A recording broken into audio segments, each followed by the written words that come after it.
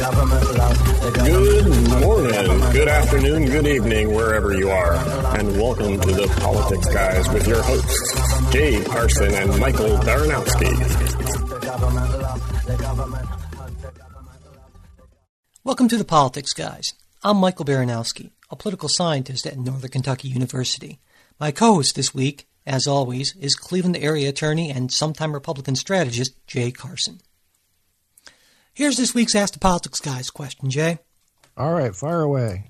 You guys don't seem to like either of the presidential candidates. If you could make anyone the nominee of your party, who would it be, and why them? All right. Now, you want to start out, or you want me to? You want me to go first? You please. Yeah, I'll go first. I think looking back, when I got started in politics, my teen years, college years, one of my heroes, again, I sort of grew up in the Reagan era, was Jack Kemp. And I liked Jack Kemp because of his message was one of inclusion. His message was one that I think is often not put out there enough by conservatives, and that is that free market economics is the greatest engine to alleviate poverty and suffering that we've ever devised. Absolutely. And I think, Jack Kemp's idea was outreach to communities where for one reason or another, they were trapped and struggling and not able to engage in the entrepreneurship that builds communities. So I've always looked for that, and I'm in some ways sort of a bleeding heart conservative, and that it's not a matter of I just want the rich to get richer, but I think there's something at the core of Republican and conservative ideology, or at least there ought to be, that what we're fighting for is the individual's right to go after their dreams, do what they want, and sort of empower the human spirit to do great stuff. So looking across the landscape, probably the person who is closest to that vision would be Paul Ryan, who's put forth various anti-poverty programs and talking about how to make the free market work in places where it doesn't now. A lot of that is stripping away other government programs. So I like Paul Ryan a lot from that ideological perspective. The other part of it is, and maybe this is just a little bit of me and where I come from and sort of a Midwestern sort of sensibility. But I think someone like Paul Ryan would be widely electable across the spectrum. I'm also, as I've said a number of times, a big fan of Governor Kasich here in Ohio. I differ with him on Medicaid expansion, but close family members can have disagreements with one another and so forth. So I'm not actually related to Governor Kasich. I'm just saying ideological family members. Like a second cousin, once removed, maybe, I don't know. Exactly, yeah. So those would be the type of people that I would look for is someone who is willing to reach out and go into the big tent is what they used to call it. Now there's a counter argument to that, and this is the way it's worked out through the last couple of years, is that the way you win elections is playing to your base and getting their base more and more excited. And there might be some wisdom to that in the short term, but I think in the long term, Republicans, if they're looking at how we're going to win, I mean, you have to start looking at addressing some of the demographic challenges, and that's going to be winning voters in cities and reaching out to women and minorities, and with a message that's not a pandering message, one that's different from the Democrats of saying, hey, we're just here to take care of you, but rather we see you not as a black, white, Hispanic, whatever. We see you as a human being and your potential, and we want you to be able to take full advantage of that.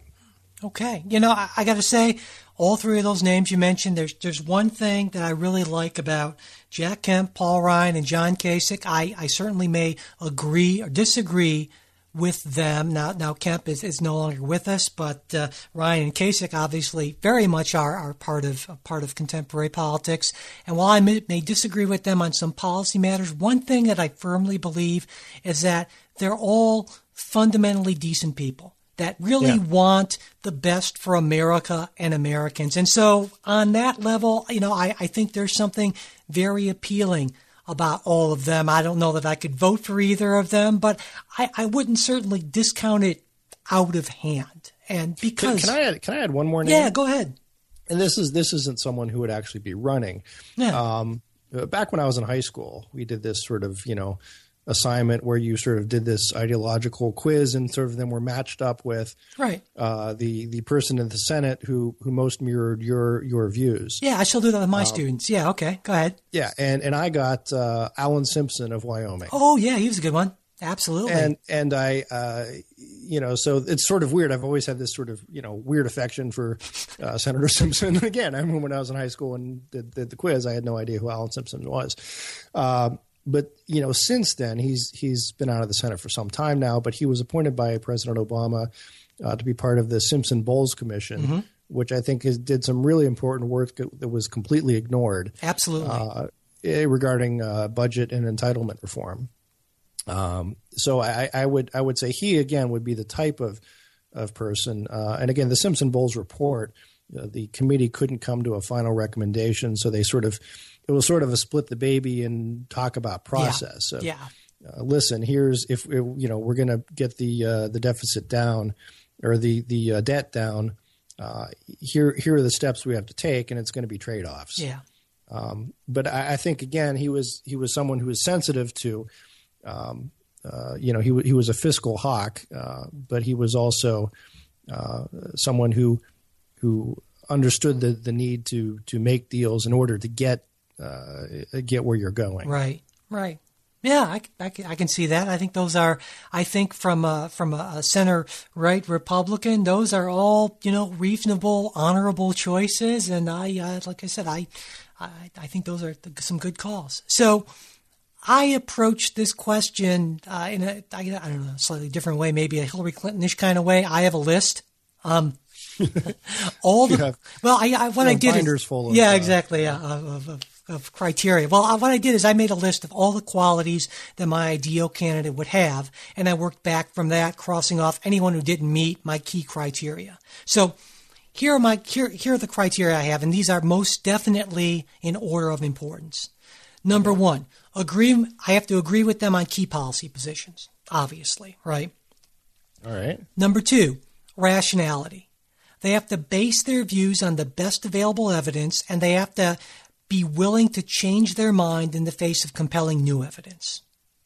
So that's the second criteria. Okay. Third, humility, or at least some sign that they understand that everyone is limited, everyone is biased, and as such, meaning that fervent devotion to big ideas from very smart people can be a really, really dangerous thing. So what I'm saying here is not an ideologue at a minimum, but you can also be not an ideologue and be anything but humble. So I like that one. I mean, that's sort of I said something last week about candidates who are respectful of the limitations of the system. And both you and I share a kind of a Burkean political philosophy and that, and so humility is a big part of that. So yeah, I thought you'd probably like that one.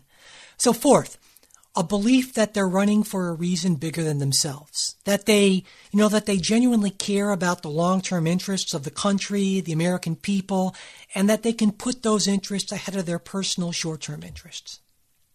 Okay. Number five, previous executive political experience, ideally as governor of a big, diverse state. I give bonus points for a governor who had to deal with a legislative majority from the other party, and if that person can point to successes working across the aisle. Chris Christie is your man. Yeah. He fails on a few other things. Yeah. Number six, previous foreign policy experience given the state of the world.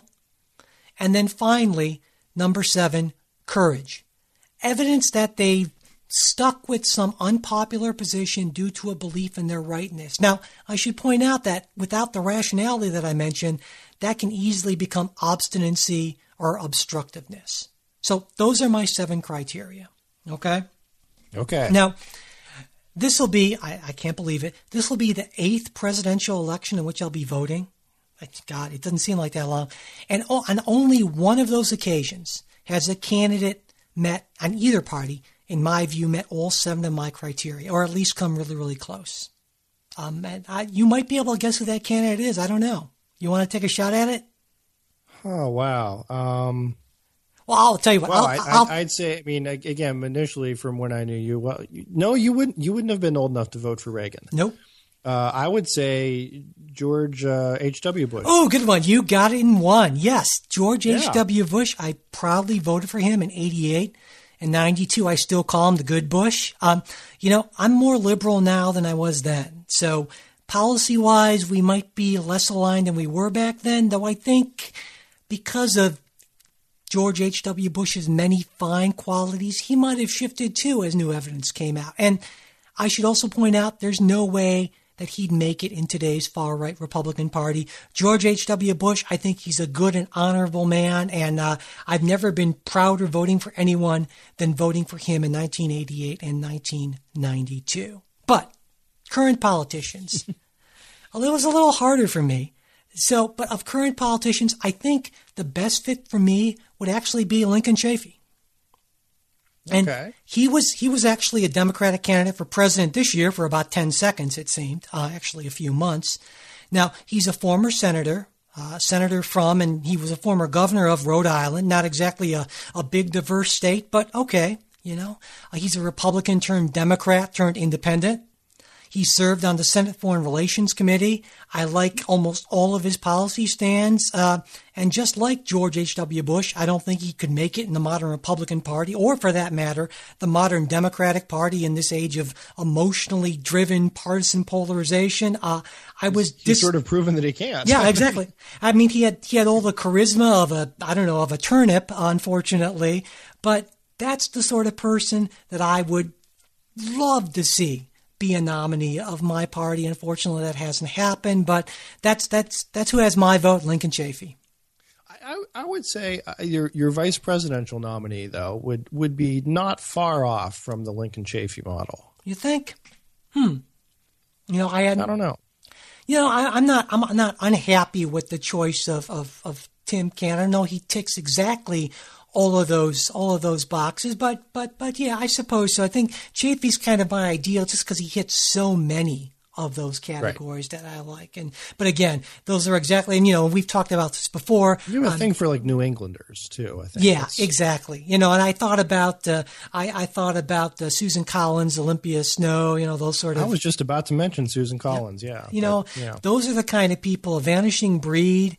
If I had to go across the aisle, those would be my picks. But again, those are the sort of folks who we see less and less in American politics, and I think it's very much to our disadvantage as a country. Okay. I would say I'm not particularly a huge Lincoln Chafee fan, just because of the switching parties. To me, that's something that one just ought not to do. To me, that's courage, but yeah. Yeah, I mean, well, to me, courage would be staying in the party and fighting for what you want and what you believe. I think you can argue it both ways. I see that point. Sure. Yeah. Sure. But no, I think those are some respectable choices. Yeah, and of course, I am still officially registered with the FEC, candidate for president. So, I don't think I'll actually. Will I vote for myself? I might actually. You're sort of weak in the executive experience of running a large, diverse state. Yeah, I don't really tick many of those boxes, do I? Policy experience. I mean, humble though. I'm so humble. Yes. There's that. But anyway, I think that pretty much covers it. Wouldn't you say, Jay? I think so. All right. Well, that's it for this episode of Ask the Politics Guys. Thanks, everyone, for listening. If you have any questions for future episodes or just any thoughts, comments, or criticisms, we would love to hear from you. Our email is politicsguys@gmail.com. Our Facebook page, where Jay and I post and comment on news articles throughout the week and where you can join in, is facebook.com/politicsguys page. And if you're listening to us on iTunes or Stitcher, we would really appreciate it if you could take just a minute to rate the show and write a quick review. Finally, if you like what we're doing and want us to be able to keep on doing it, a donation of even $1 or $2 would really help. You'll find donation links on our site, politicsguys.com. We'll be back next Wednesday. We hope you'll join us.